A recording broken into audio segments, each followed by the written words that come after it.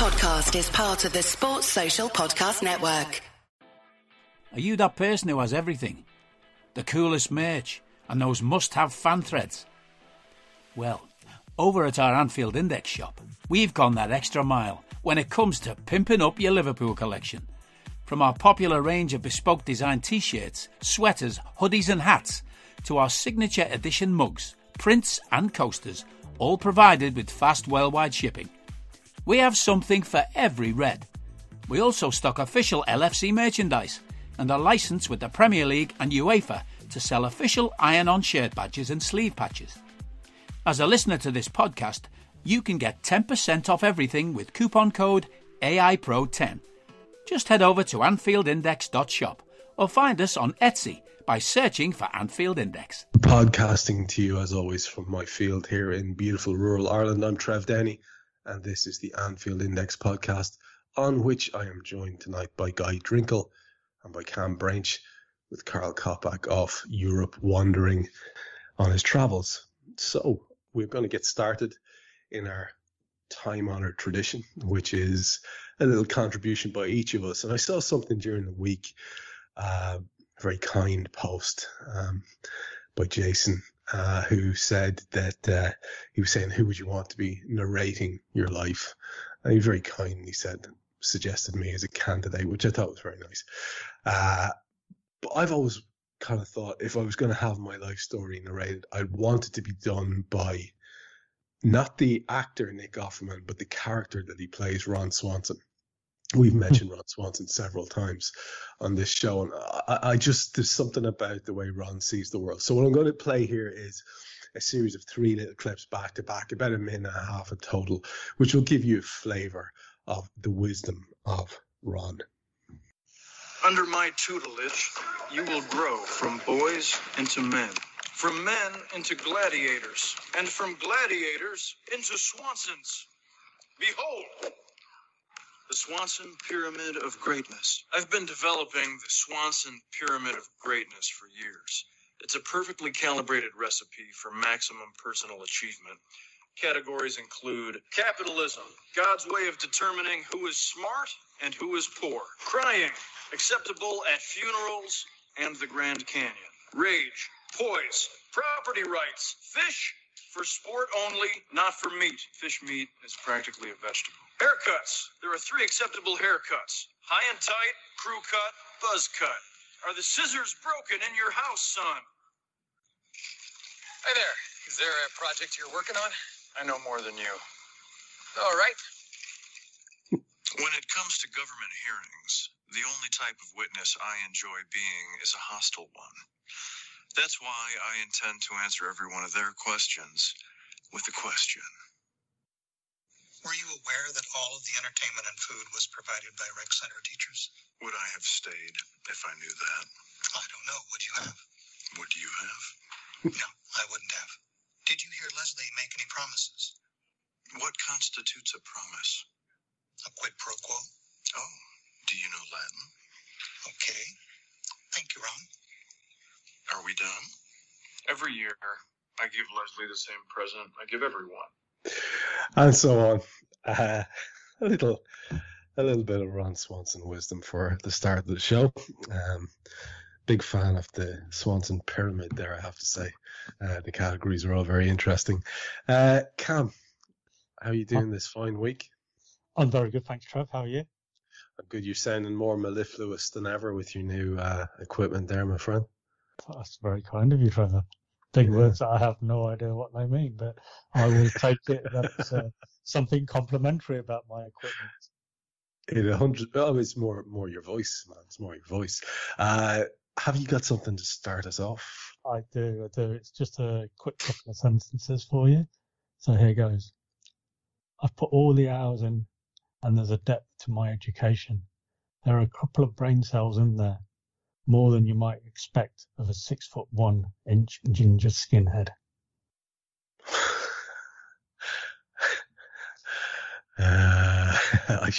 Should we know who this is? Just think of a certain football manager whose team we might be playing this weekend. Guy, do you want to hazard a guess? Is it Mr. Dyche? It certainly is. The man of worms. I look forward to more Daishi chat as the show goes on. A couple of great little bits of quotes from him as well, interesting stuff that we can get to later on. That's setting the tone nicely. Remains to be seen whether this is one of those shows which is us talking about football for the entirety of it, or whether it's an afterthought. But we'll see how that pans out. Guy, what about yourself? What have you got for us to begin the show this week? I'm here for the art of cinema. Yes, you are. And I will give you the description, then I will give you the title of said film.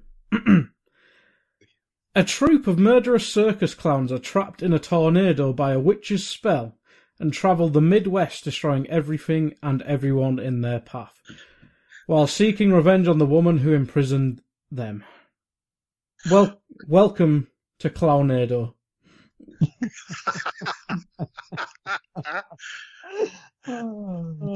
How many times can they remake the same thing with bananas concepts? Oh, this is fantastic. Oh, Clownado. And the little details in that synopsis are particularly interesting as well. You've got to love that.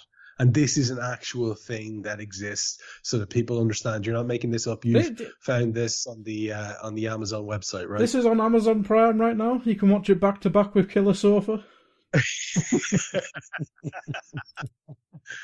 What a double bill that would be. And when you read those little reviews, is it a review only, or do they give it some sort of a rating? Or I presume that there are 62 reviews. This should be good.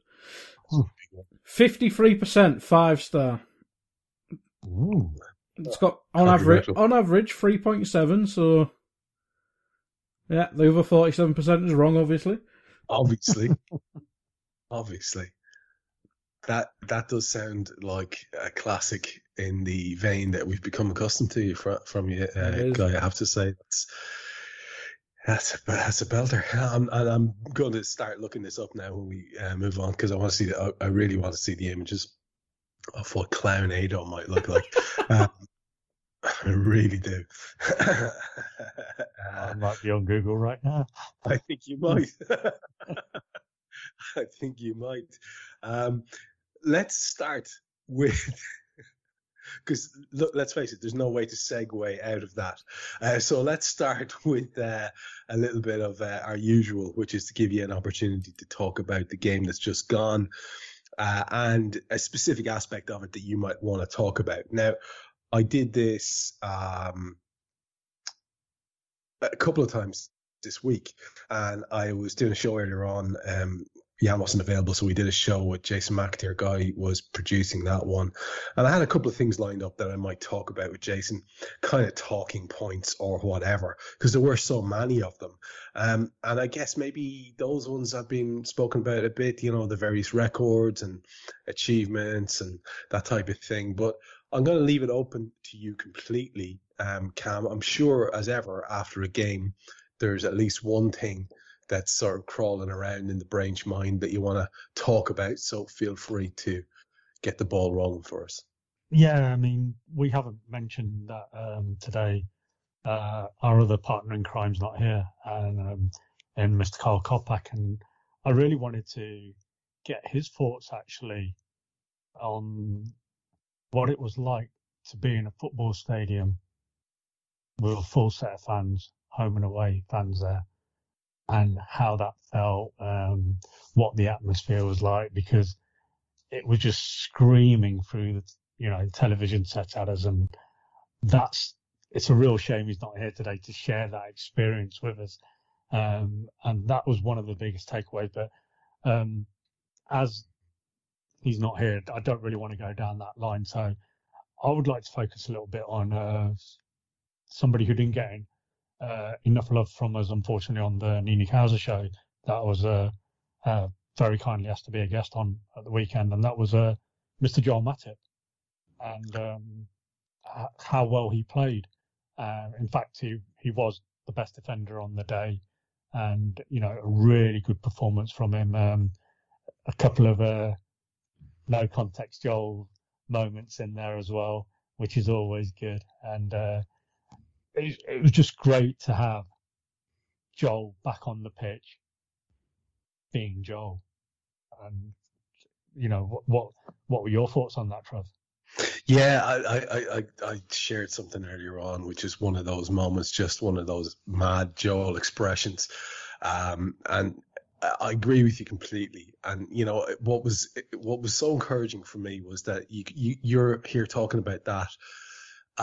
In the wake of it being the big return, 301 days we had to wait to see Virgil van Dijk on the pitch again, which is, I guess, given the injury, quite a good period of time, but also a hellishly long period of time to be without someone so good, and to be on the line with each other here now and talking about Joel, and I think quite rightly so. I think you're dead right to bring him up. I think that's really, really a tribute to that man. And I don't know, Guy, what you thought, but I found it really reassuring that we could see the strength and depth, at least in that area, on the day, because we were able to see Tsimikas come in and do a job. I think Klopp was very funny. He said that he did well for 80 minutes, and then I think Klopp said, I think somebody pulled the plug, which is probably a reference to a couple of cock-ups he made towards the end of the game. But, that was heartening to see that side of things. We are painfully aware, that there's a sort of a screaming lack of equivalent right-back cover, although Nico did score a bit of a worldie at the weekend there in a friendly. And, I guess you could have Joe or Jordan or whatever right back. But to see Konate, our new big signing, our only big signing it would appear, and Joe Gomez on the bench, and the two sort of elder statesmen taking the field, that was a really reassuring sort of a way to begin the game and to see the team sheet. Made me feel very calm, I have to say, Guy. Yeah, it's very nice considering the season we had previous, where you're like, who's it going to be this week? Which toddler is it going to be this week? Which toddler, which midfielder, duo, yeah. Exactly. Oh, it's Jordan Henderson and Fabinho. Fantastic. But yeah, it was great, and I think Cam's absolutely right. Matip was a bit better than Van Dijk. He did look a bit rusty, but as you said, 300 odd days out, you're going to look rusty. And Matip's used to coming back from injuries because he does it every 3 weeks. So yeah, I agree. It's great having depth there. Just hopefully it keeps that way, because I think we mentioned it in the last pod, or maybe a couple pods ago. They do all have the injury histories now, and they're all four of them, including Konate, are coming back off injuries last season. So as long as that depth's still there, we've got one world-class centre-back. Matip, if Matip could stay fit, I think he would be a world-class centre-back, and I think Gomez was becoming one as well, and Konate is potentially one as well. So we could have potentially 4 world-class right-backs, bearing fitness. So that's just fantastic, really. But yeah, I think my main takeaway from the Norwich game is, and I may just say this to annoy Carl, and probably let's get some John Arne Riise chat going in later on when he listens to this. Yeah. Is probably Naby Keita. He wasn't spectacular by any degree, but our midfield isn't spectacular, and maybe that's a good sign. I thought he pressed really well. I almost, when I was watching it, and I've heard it described since, a bit Ginny-ish, but almost a bit more, I was going to say impactful, but it wasn't really an impactful performance, but he seemed, do you remember when Ginny had those quiet games, but they were like, you just understood it was a good Ginny game? I felt it was a bit like that, but there was a bit more, I don't know, more action, a bit more pressing and stuff like that, whereas Ginny would let other people do that, if you get what I mean. But that's kind of what I liked from Naby Keita. He looked more like a Liverpool midfielder, if that makes sense. Oh, 100%, man. I think that's a really. I'm glad you went there next, because that was where I was hoping to push it, and interesting to see the reactions. I think with an awful lot of stuff, societally, but especially within football, people have picked teams, right? Whether it's pro or anti a certain player, pro or anti the ownership group, and they are just not for changing. There is no nuance. they are right, you are wrong. And you could see that play out in the aftermath of the game in the way that people responded to Naby's performance. I'd be very much along the same lines as yourself, and I said it on Raw immediately afterwards that I liked what he was doing. And again, I think I'd agree with you that it wasn't that necessarily showy, impactful stuff that he can do, the slaloming runs or the nifty 1-2s or getting in the end of chances. But it was the stuff that we required from him. And Cam, what do you think about that idea of what Guy says about the industrious midfield that we need to have under Jurgen Klopp? And let's face it, when Fab wasn't able to start and we had to pick Jimmy Milner there, you know what you're going to get from Jimmy. And he probably played, I would say, I could be wrong, but just from memory of the game, I'd say 80% of his passing, James Milner's, was going back the way. It was just recycling the ball, making sure it came from him back to his centre half so we could shift the direction of the attack and keep it moving and keep possession. So you know what you're going to get from James Milner. Ox had a frustrating afternoon, to say the least. And it was very, very obvious that we were going to need Naby Keita to do what they used to call in the 80s silent spade work, you know, the kind of unfussy stuff, the unlauded stuff. What did you make of Naby's outing? I thought it was a very controlled performance from Naby.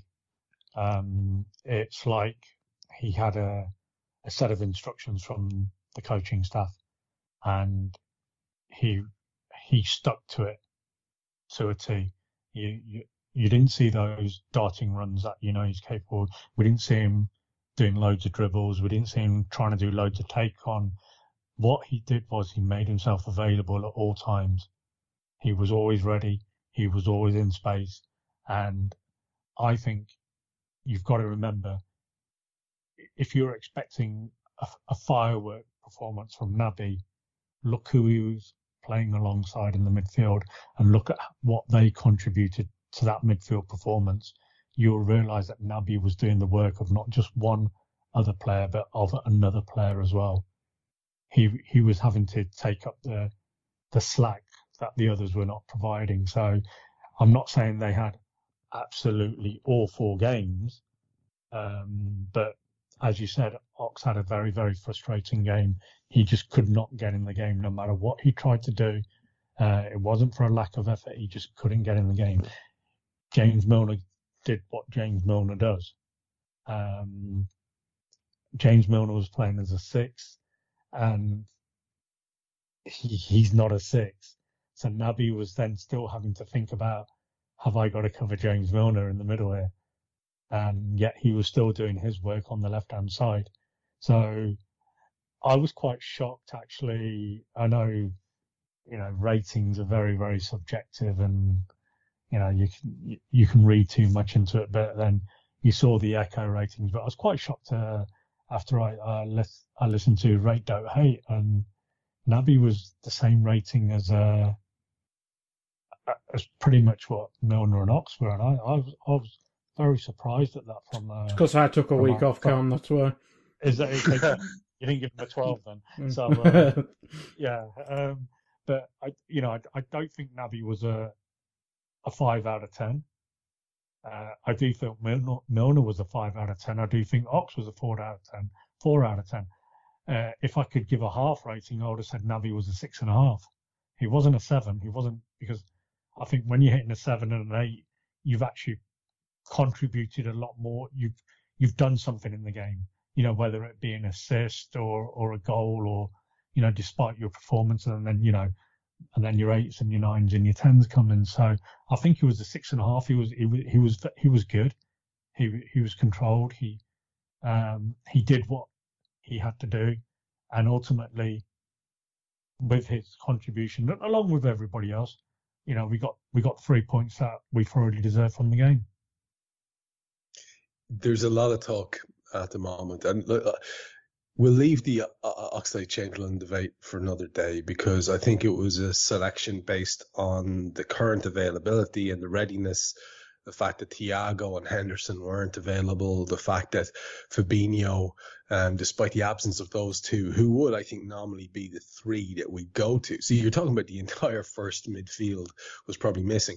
So I think that was a feature, and even Curtis Jones as well wasn't available. So I think you're talking about Ox's selection being a feature of that and a half decent pre-season. So I'm not sure how relevant the chat is here, and certainly it's worth saving for another day, maybe when we're deeper in the season, and we see how the squad depth is going. But on the far end of the sort of ratings pile from Ox would have been Mo Salah, and Mo scored an opening day goal for the 5th successive season against Watford in 5th, I think. Actually, he scored for Roma in his first season. Oh, okay. Right. So, yeah, obviously, pedantic, but there you go. Obviously, Cam's his status gone to his head here. But Well, I think I saw it on Twitter. I think Andrew Beasley put it out there. Of course. But that is in and of itself quite an interesting little show of, I think, the reliability and consistency of this guy. He's nominally going to be credited with 2 assists, and he had that wonderful goal that he scored as well. And we read, unless I'm very much mistaken, we read across the media today, I think The Athletic and James Pearce are talking about Michael Edwards working on this contract proposal for Mo, which would be the most expensive in Reds history. And they go on to chat about their rumour and so on, such as the nature of journalism these days, I guess. But we're hoping that that's the case, because that was Jurgen's position, wasn't it, when he got a little bit snappy with someone talking about the lack of transfer activity, and he was pointing out, look, what do you want from us? We can't afford to spend money like Manchester City, more of which later. We have done surely really good business by holding on to the great footballers that we have, and none greater than Mohamed Salah, a man who I think somehow manages to be underrated among certain aspects of the fan group, despite his incredible brilliance. And Cam, just to start with you on him, I mean, for me, it's the absolute essential is to make sure that he feels, and you can tell Mo's got a very healthy ego. And you can tell that he wants to be appreciated, that he wants to be the big man on campus, but he's humble enough with it or whatever. He's a nice guy, all the rest of it. But he does like to be the big man, the fella that everybody looks up to. And he wears that well, I think. It's really important. It's the most important thing to get done, isn't it? To get that guy settled and happy, and looking forward to a season where he can do the most damage for us. I think he's virtually now irreplaceable as a player, because who else is going to fit as well as he does in our current team? Who else is going to come in and settle and score consistently the way he does? It's not like we're going to get Messi anytime soon. He's 34 and has only got a season maybe or 2 left. The guy's virtually indestructible. He never gets an injury, but so we can count out Messi. We'd all love to get Mbappe in, but is he going to produce the numbers that Mo produces? I mean, for me, the question is now, it's an absolute no-brainer. He give him what he wants. Give him the contract, because yes, you'll sell him, but then you've got to replace him. You've got to then find that player. You've got to pay for that player, and all the drama that goes with it. Then you've got the settling in period, and that could cost us massively. I mean, so I would say that the conversation now is he top 5 Liverpool player ever? Top 3? Top 1? Where is he? Where would you place him? I think he's our greatest goal scorer on a consistent basis if you look at per 90 for the goals scored, I mean, I think Rushy was arguably our greatest scorer. He was my idol growing up. He's what really drew me to Liverpool. My dad used to say, I remember, he was never a big fan. He'd see Liverpool have scored and he'd go, Rush. And I'd go, yeah.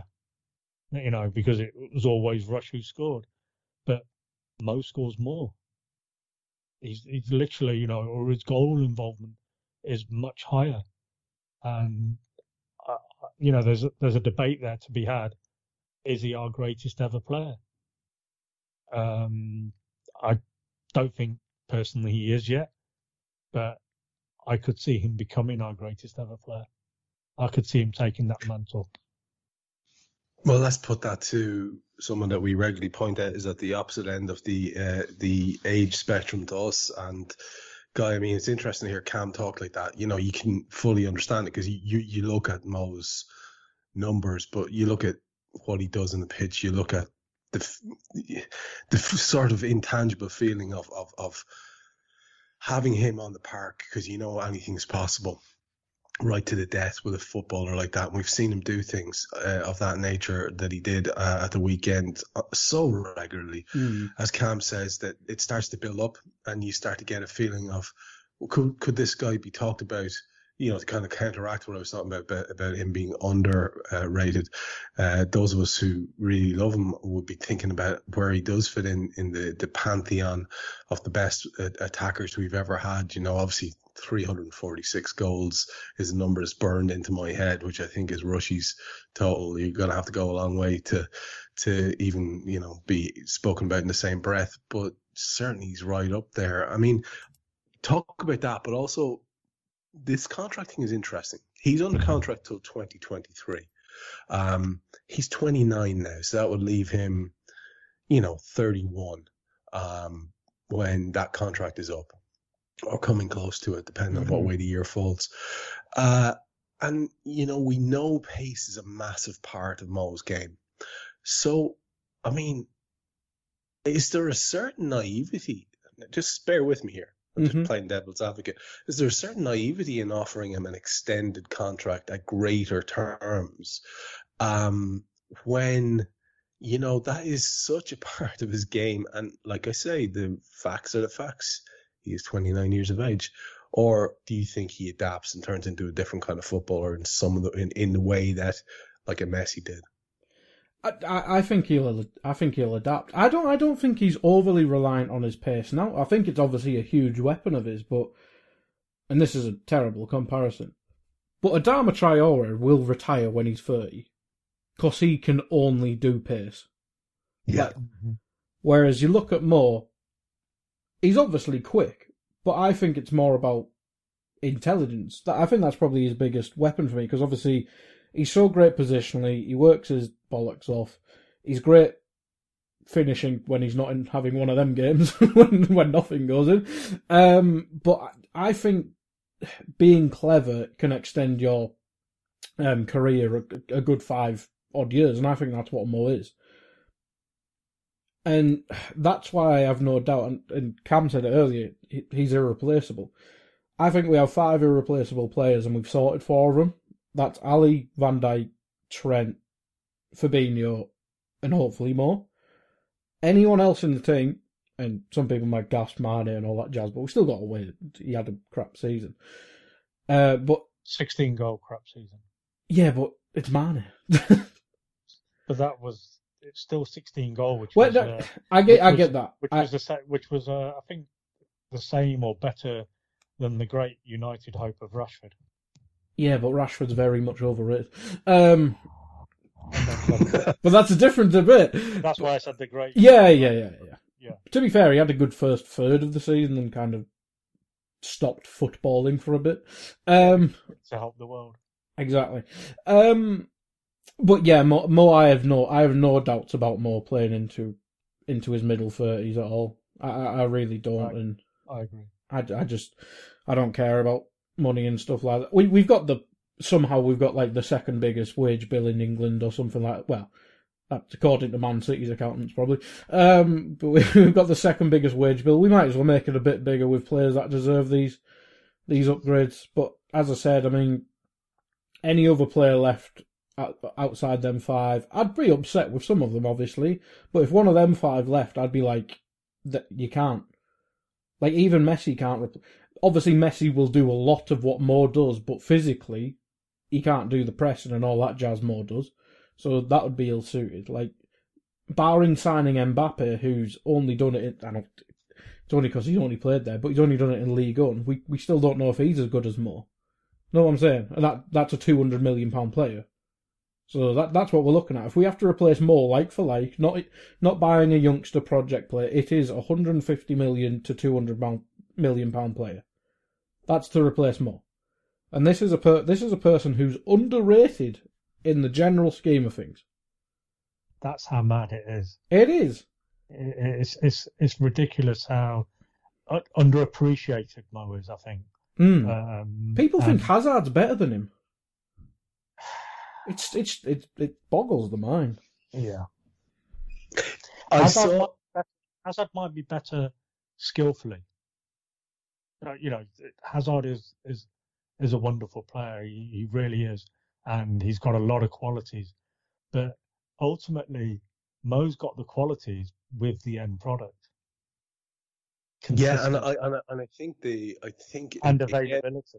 That's a big one, right? And I think one of the things that is underrated about Mo's game, and I saw a lovely compilation put together, is his passing, which is just absurdly good.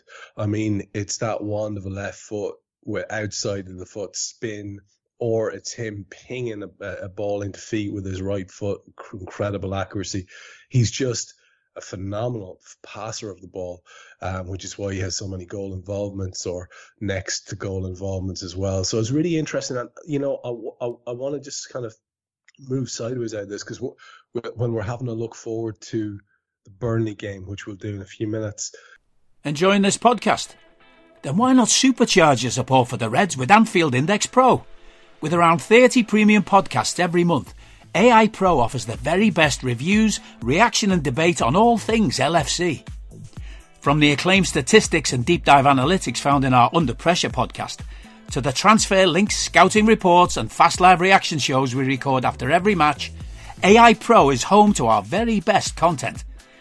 With regular appearances by Reds legends like Jan Molby and Sir Kenny Dalglish, plus insight from journalists, sports scientists, coaches and psychologists.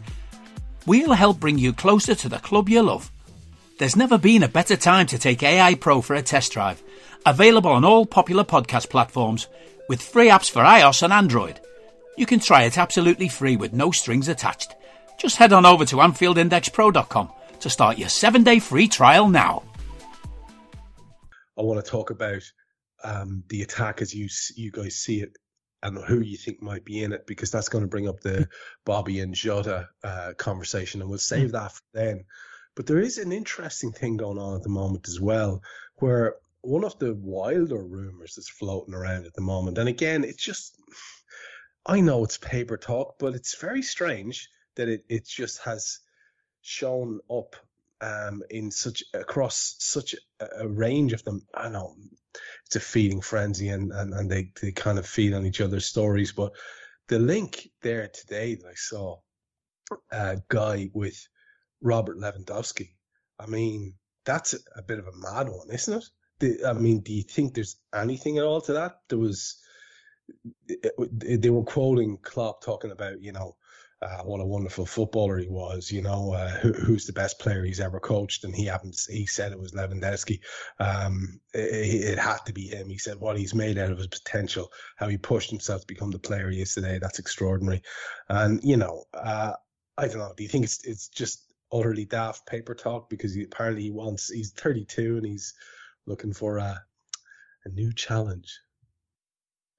Yeah, I think the issue we got with that, it's complete utter bollocks. We're not going to be signing a 32-year-old. I know we went all out and signed a 30-year-old in Thiago, but Lewandowski now at 32, he's coming in then as a it's almost a. I mean, to be fair, he probably would start actually for a season, wouldn't he? He's incredibly fit, so actually, I'd love him at the club. I'm not going to lie; he's a brilliant, brilliant football player. But I don't see how that fits into the FSG model of the way they operate. They tend to be looking for players from like the early 20s to the mid 20s, that sort of range. That's their ideal buying range, the Jota type age. So, and then develop the player on and, building him up to his peak years.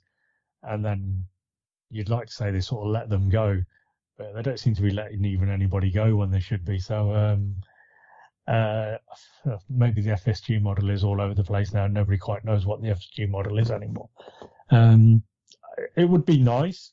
Don't get me wrong. It's squad depth, squad competition, but again, we can't sign a player who's not homegrown unless we move players on. So, assuming that is just, as you said, bollocks talk, it's always entertaining to go there for a minute and imagine what it would look like and all the rest of it. But it, as you say, it just does not fit in any way, shape, or form with what we have seen as the way of working here, especially in a climate where so much money is being handed out in wages. There's no way Lewandowski moves anywhere now for anything other than massive money on his wages. That's the problem, isn't it? It's going to be exactly. His wage demands are going to be astronomical. I think people see these stories and they think, oh, well, he's going to come and basically play for free because he wants a new challenge. That does not happen. That story was being floated out about Messi, and then we hear that he's going to be earning like $1 million a week or something. It's just bananas stuff, and shirt sales, Trev, shirt sales. Yeah, shirt sales will sort that right out. Yeah, that'll sort that right out. Because every person in Qatar has bought 100 shirts. Yeah, of course they have. Yeah, of course they have. One to 100 to send out to their pals. It's that line of reasoning is so daft. We must talk about shirt sales later on, and if we get a chance to talk about Puma shirt sales, Manchester City's new kit, because wow. I do want to lean into that now in a second, but just to wrap up this, then there's one other Liverpool related story that came up during the week before we go on and have a look at Burnley, and then we'll go wherever we want after that. Like I say, wouldn't mind having a bit of a moan about City. And one of our loyal listeners, Adrian Hendricks, put a fantastic link to a fantastic article by a fellow Irishman, Ken Early, who's a good lad. I've spoken to him a few times on Twitter, about City and the signing of Grealish. And I'd be interested to read a bit of that to you guys and get your response to it. But I do want to flag up this one thing, because we shouldn't let the show go past, considering it's the type of show that it is, without mentioning it. And I saw a fantastic short interview with Jurgen, who met with LFC LGBT this week. Specifically, one chap who was representing them, and they were just hashing out this concept of the chant, the Rent Boy chant that was going around, and addressing why it is something that is part of, I guess, a past that we want to be sort of moving away from, and why it is that it's not just a harmless thing. Now, I would recommend to everybody to go on to LFC Twitter and watch that 8 minutes of conversation between the two lads, where you see a 54-year-old man talking openly and admitting, that things were different in the past, and that if things are hurtful to people that we need to move away from, that we just don't do it anymore. He says bluntly, I don't want to hear it. We should just leave it. It's pointless. It's useless, and all the rest of it. And it's just good to see that you can have these conversations and you don't have to be an edgelord. You don't have to take up some sort of ideological position. You can just say, well, if people are being hurt, then it's a simple conversation. If people are feeling as if this minimizes them or belittles them in any way, then it's a simple conversation. It doesn't have to be complicated. And Guy, you've probably seen this little interview, and we criticize the club when there are sort of dodgy steps made. Increasingly, that doesn't happen unless it's some sort of financial move by the owners. This is the type of thing that the club seems to do well at the moment, and I think it's great that they put it out there. They weren't hiding like you would see an awful lot of clubs doing. Yeah, that's good to say. I actually haven't seen the interview yet. I will check it out. I did see it advertised, but I didn't realise it was out yet. But yeah, I think obviously LGBT,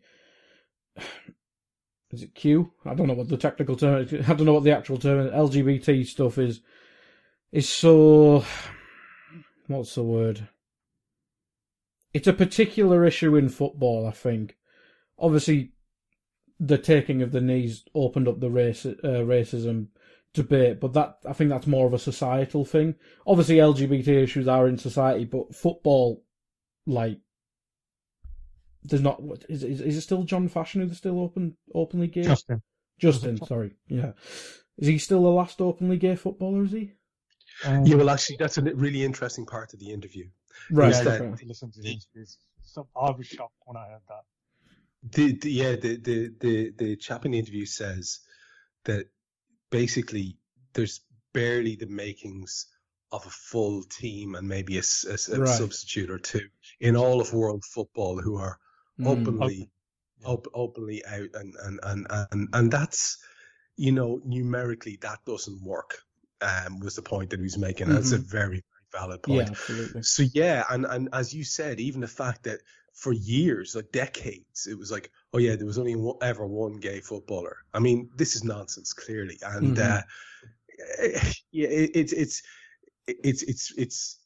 it's got to be time to move on quite profoundly and get away from, I think, normalizing that and making it okay for people to say, oh yeah, but I'm of a different generation and I didn't mean anything by it. And I understand that position. You can say that once, but then you've got to move forward, right? You've got to educate yourself in certain terms. Like, the rent boy chant. Like, I think I've obviously grew up with that being a chant. I'm sure you've been watched Chelsea games or games involving Chelsea players where that's been chanted as well. And you don't really think about the connotations of it, but hopefully now as a fan base we learn from that. But I mean, when this will probably lead on to Burnley as well, because unfortunately what their fans booed taking the knee last week. But if I was gay and a footballer, I don't think I wouldn't want to be openly gay in that situation. I think you look at, and it is comparable in some ways, but it's not in others. But you look at the racism debate. There's so many what ifs. Like, you're gonna come across as a hero to some. You're the first openly gay player in the Premier League for however many years, and then you might become a bit of a martyr, because then you're gonna get all them gimps who boo kneeing. You're gonna be like, oh, if I boo him, I'll be homophobic now or some shit like that. It's gonna. I don't think society, and this is not anyone who's gay's fault, obviously, but I don't think society will allow it. I think it'll make them a target. And that's the sad reality of it. There's too many pricks in the world for someone to be openly gay comfortably. Because if they're openly gay, they should feel natural doing that. Whereas they won't. They'll become a target. An easy target. And that's the sad thing.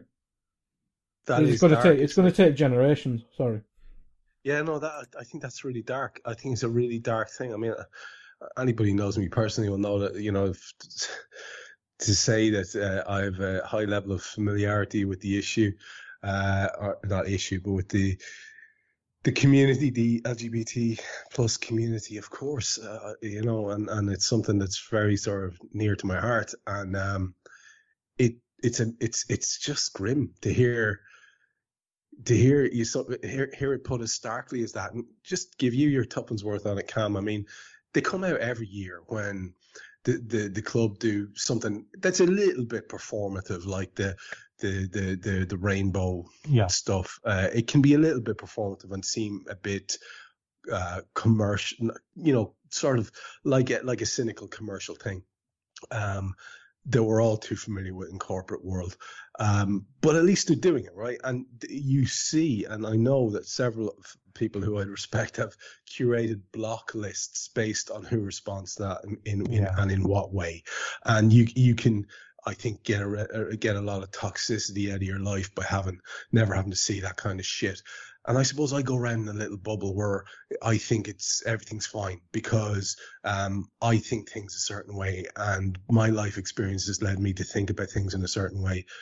But I guess not everybody's like that. And as Guy says, it's tragic to think that we have that little acceptance in 2021 that it would be an issue, or it could be an issue, and there certainly will bring, as Guy said, the scumbags out of the woodwork.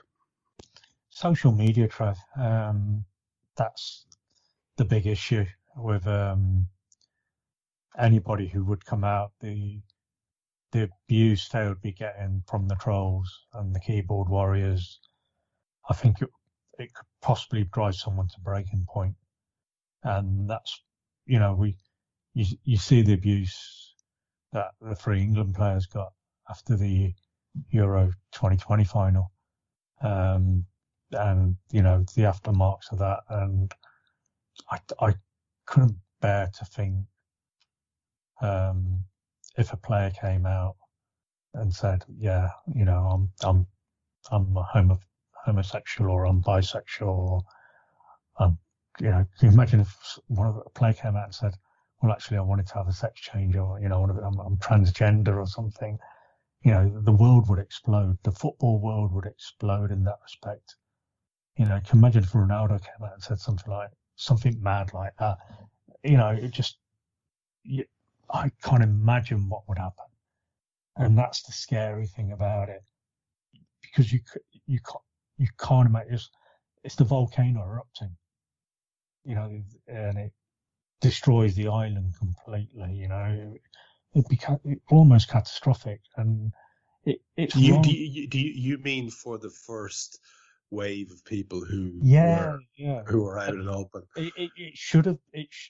When Justin Fashanu came out it was the 80s, I think, wasn't it? It was, yeah. It was the 80s. When he came out, that should have been the moment that the door was opened, and other players should have followed suit, and they didn't. And unfortunately, it's easy with hindsight to say this now, a moment was lost there. So we need that moment again when somebody comes out again, openly, and it needs to be somebody in a big league. Unfortunately, La Liga, Bundesliga, Serie A, Premier League, something like that. And we need somebody to come out, if there is that player out there, and then others need to follow suit, because you can't expect one player to do it on their own. It's a collective, it's a community. They're going to need support, and they should be supported, and they should be applauded for their honesty, their bravery, and for the conviction to live their life the way they want to live their lives. So it's going to be very, very difficult, but unfortunately, we're not the ones who have to go through that. The problem again is the fans in the stadium. Football fans can be vile, they can be abhorrent human beings, and they're quick to, what's the word I'm looking for here?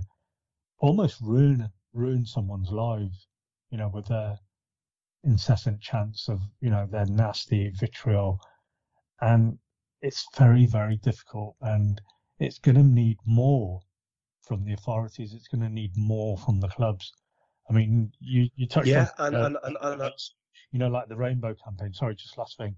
What I'd love to see is maybe a third kit for a season from all the Premier League teams to be a rainbow type, have rainbow in the kit. Can you imagine that? And say, look, as a football community, we are with you. We are here to help you, and we are here to support you. And this is what we are prepared. All right, it's a nothing token, it's a nothing gesture in a way, but it's a start. I don't know. Yeah, I think you're right. I think you're right.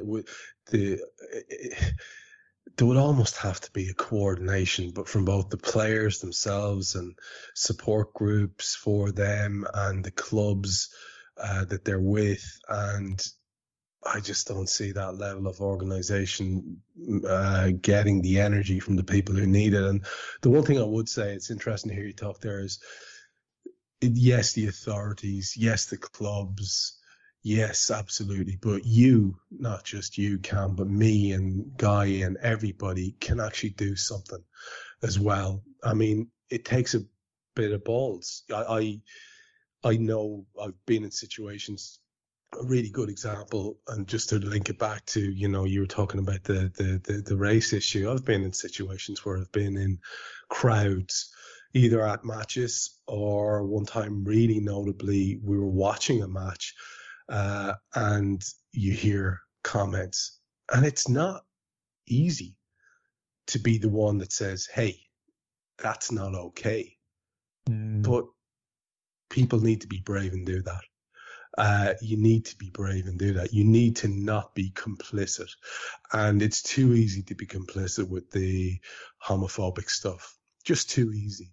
And for years, people have done it. And it's become a sort of an accepted thing. And especially if you're of a certain generation, they don't mean badly by it. You know what? Line in the sand time, I think. I'm kind of sick of it. I'm kind of sick of they don't mean badly. Fine. Okay. Like I said, you get one free. But now you got to learn something. And like I said, when you can see a 54-year-old man being as eloquent and getting it and as humble as Jurgen in the face of that type of thing, everybody can do it. And I hope they do. I genuinely hope they do. And sorry, I know that's quite a heavy thing to be talking about in the middle of the show, but I just think it's important. That's what we're here to do as well, is to talk about these things. And that's just my attempt to normalize this kind of conversation as well, and to maybe point. It's an important conversation, and it should be had. And if we don't have this conversation, if we don't make a start on these issues, who will?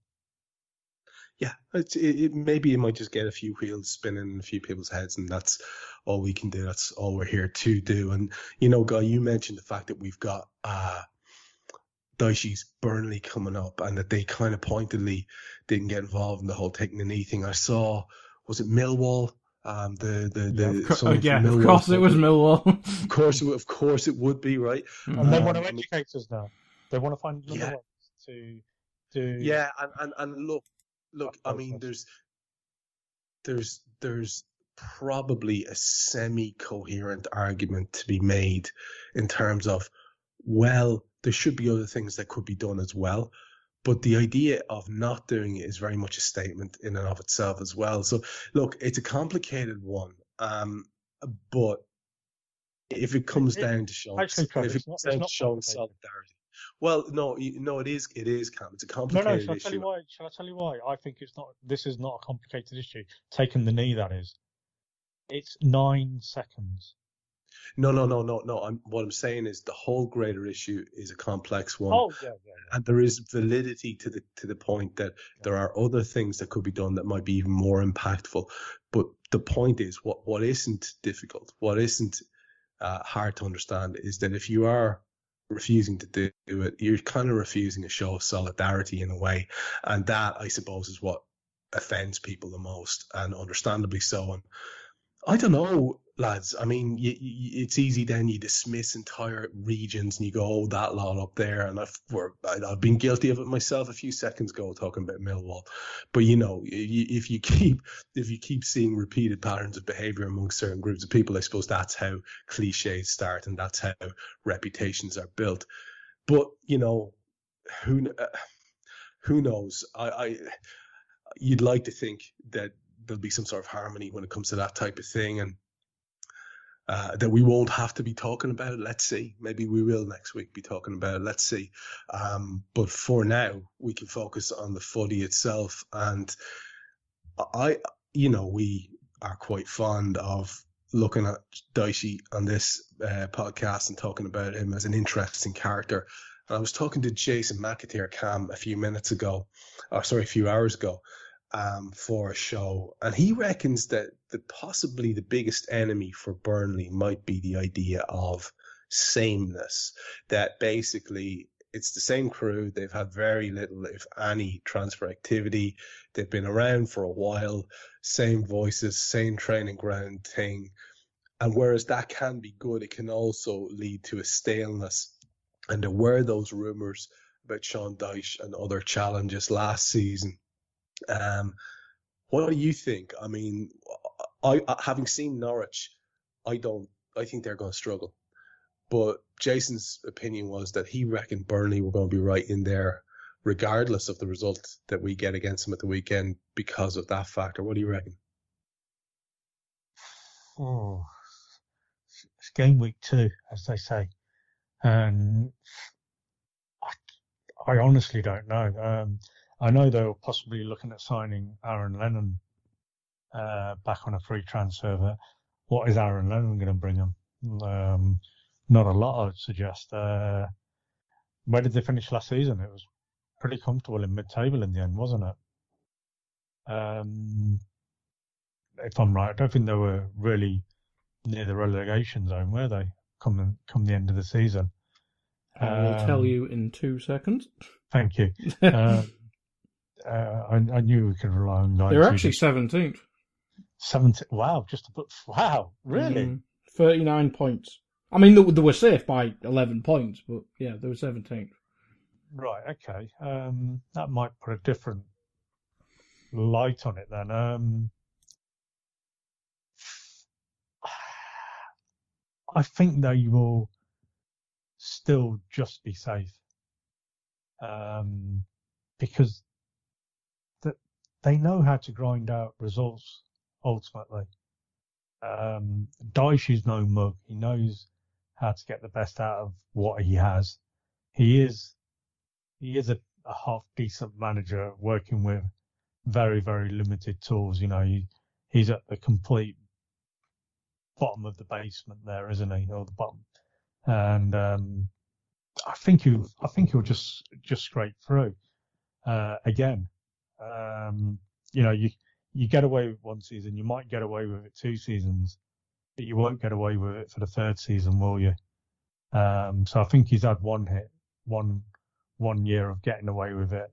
You might just get away with it this season, I think. They always do quite well when they come to Anfield. So they always give us a good game. Good game. So it'll be a very, very difficult game, 12:30 Saturday.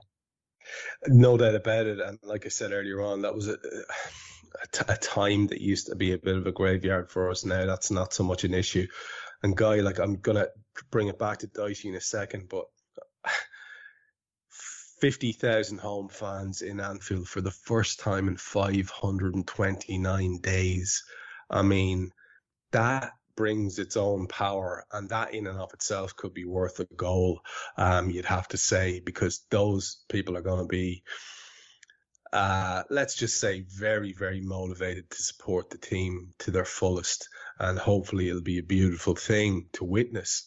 But just to bring it back to Sean Dyche, he reckons that the best form of defence, although it's not easy when you're away from home in the Premier League, especially against these sides, meaning the top clubs, is to attack. So there Sean's rolling out the cliches, fair play to him. It's how many attacking options you can find, how many different ways you can find to attack, or attack enough, of course, to put doubt in the opposition. It's not an easy task, but it's certainly part of our intention. And, you know, they have something about them. I know their lineup the last day, this is what I mean by familiar. You know, they've got Nick Pope, they've got Loughton and Taylor fullback, Tarkovsky and me are solid citizens at centre half and very threatening on set plays. Goodmanson and McNeil on either side, Westwood and Cork in the middle, Wood and Rodriguez up top, who are, again, you know what you're going to get from those guys, and they both have a goal in them. So you can see how they could be threatening, and you can see how they can set up, because as Cam said, Guy, they did sort of pose a real thorny issue for us last campaign. But the Anfield factor is going to be huge, isn't it? Yeah, you'd hope so, and I expect it to be as well. I mean, obviously we had was it Palace we played on the last day where we had like 10,000 or something like that? Might not have been that. But this is a completely different animal, isn't it? Is it full capacity or is it like 80%? Full capacity. Well, it's saying 50,000, and so I mean that's 54,000 is full capacity, isn't it?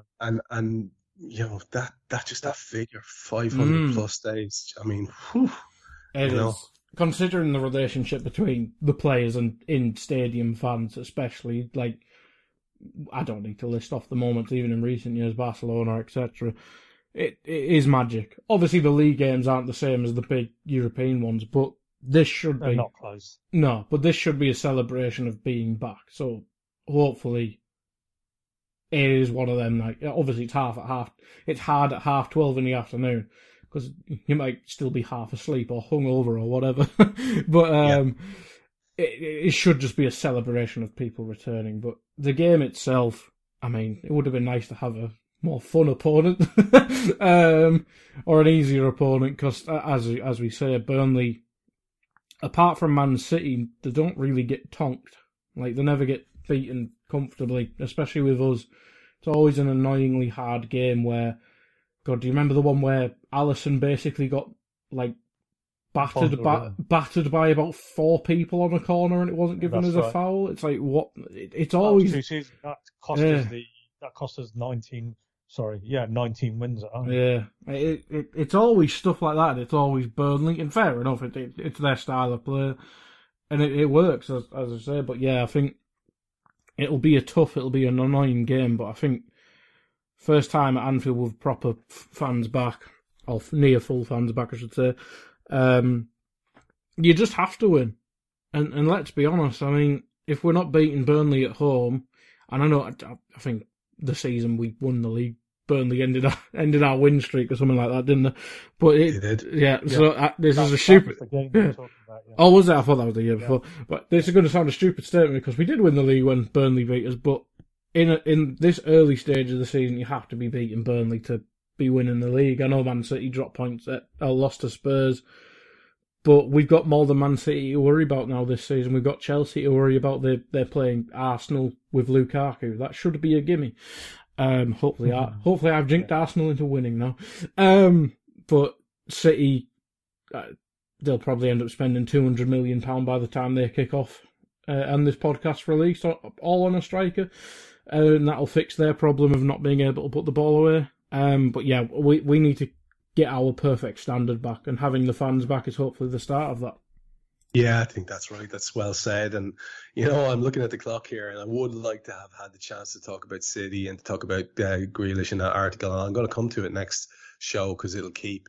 But I want to finish off with seeing as we were on a roll, I'll just finish off with a footy-related topic and bringing it back specifically to the Reds. And Cam, I'm just going to put it to you as a kind of what would you do if you were a coach scenario.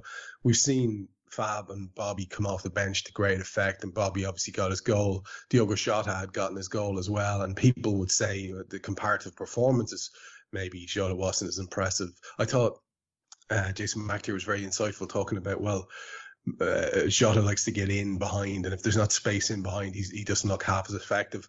I think that's a fair point.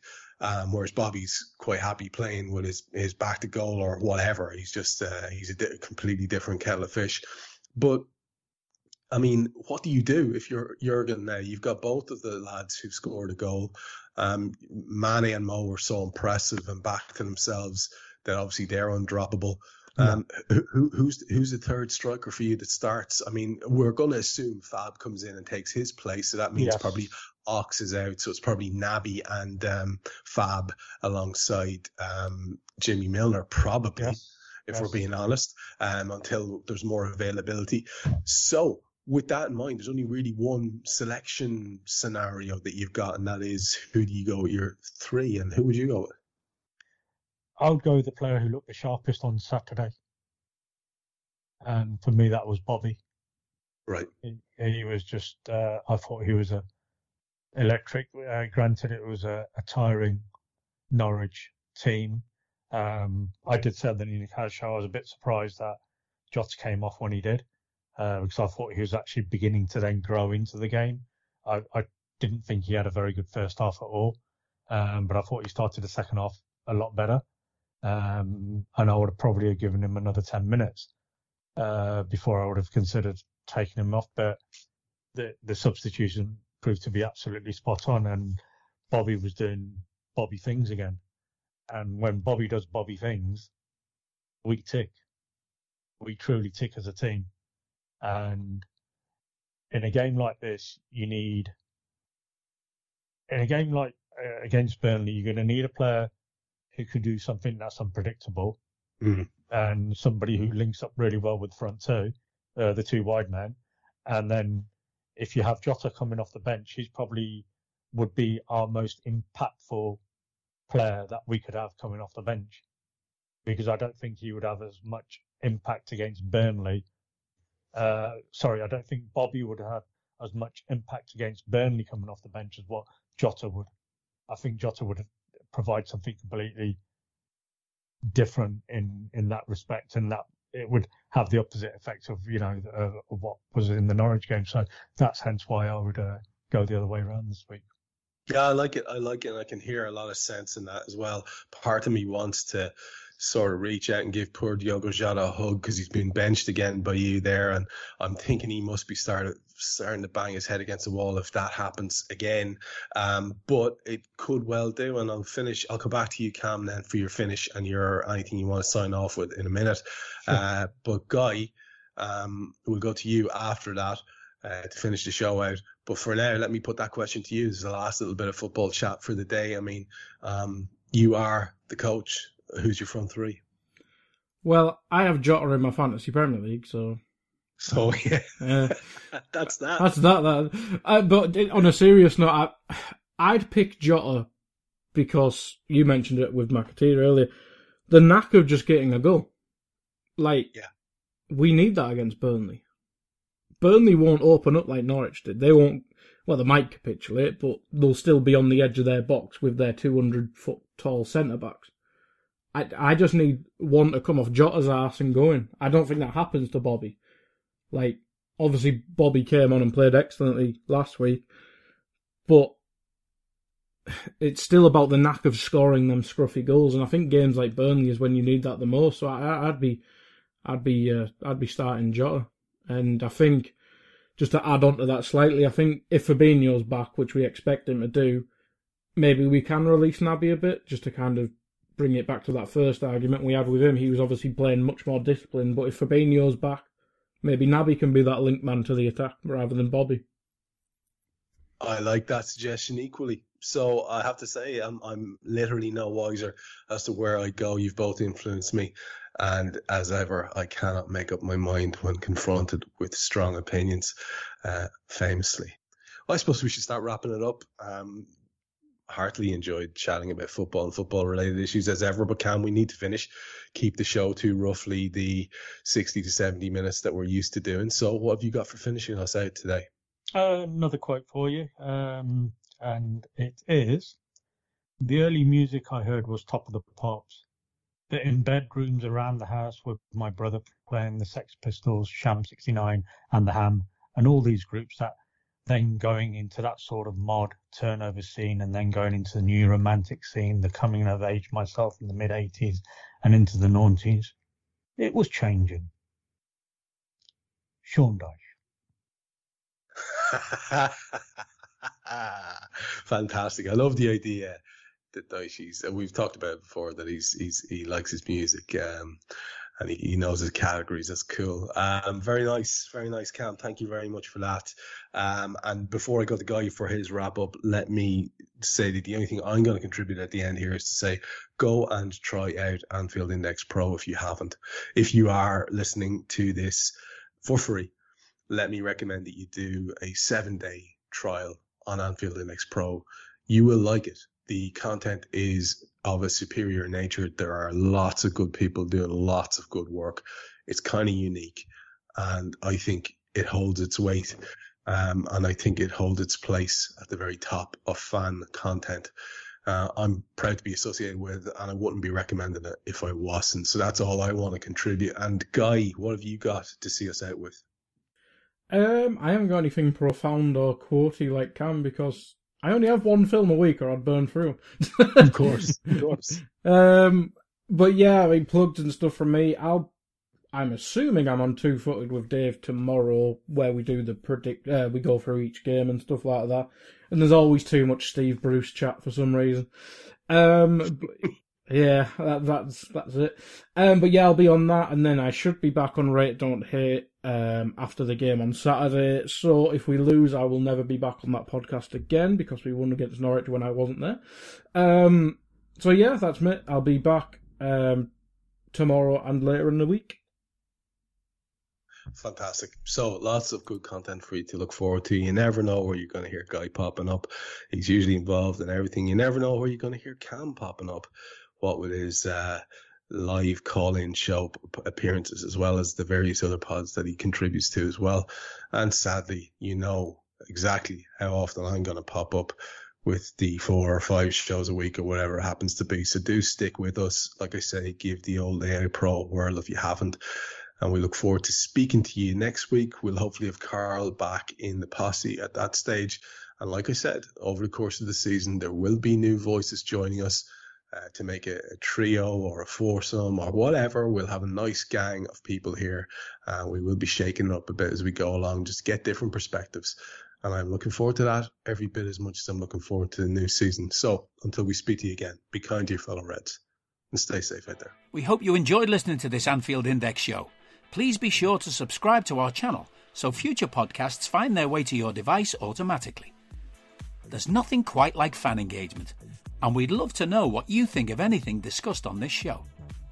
The best way to get in touch is over on our free Discord community, where both podcasters and listeners debate the hottest LFC topics 24/7. Sign up free now at AnfieldIndex.com/Discord. You won't regret it. You can also follow us on Twitter at Anfield Index and find us on Facebook by searching for Anfield Index. Oh, and before you go, we'd love it if you could leave us a 5-star review on your favourite podcast app.